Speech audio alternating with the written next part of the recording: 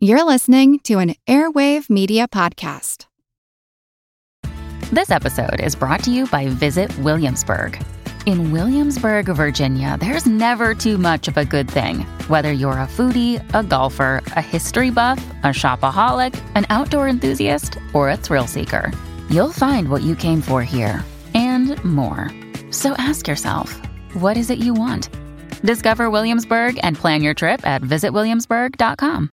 Celebrating 3 decades of Pulse of the Planet, here's a program from our archives. In the wild, the balance of power between two species can shift as easily as day and night.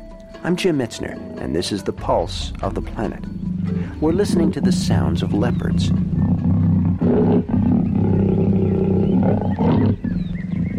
There's a unique day and night shift in species dominance among leopards and baboons.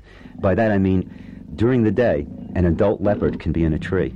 A troop of baboons can be moving along the river in search of food and water. Spot that leopard and automatically go after it. They will mob it. They'll chase the leopard. The leopard usually never gives them the chance to get too close because the leopard will just drop out of the tree and run for its life.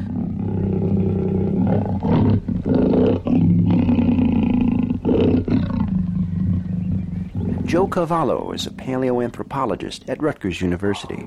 The sounds we're listening to now are baboons.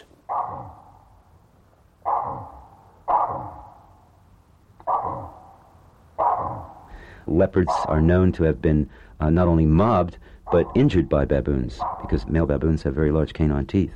So leopards are fearful of baboons during the day. But at night, something very interesting happens. Baboons will stop their foraging late in the afternoon and then make their way back to a sleeping grove. And they'll climb the trees where they'll stay for the night. And during the night, leopards will come up into these trees and kill baboons without any problem at all. So there's this really interesting day and night shift in species dominance.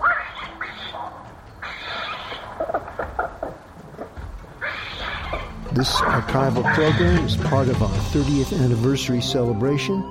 I'm Jim Metzner, and this is the Pulse of the Planet.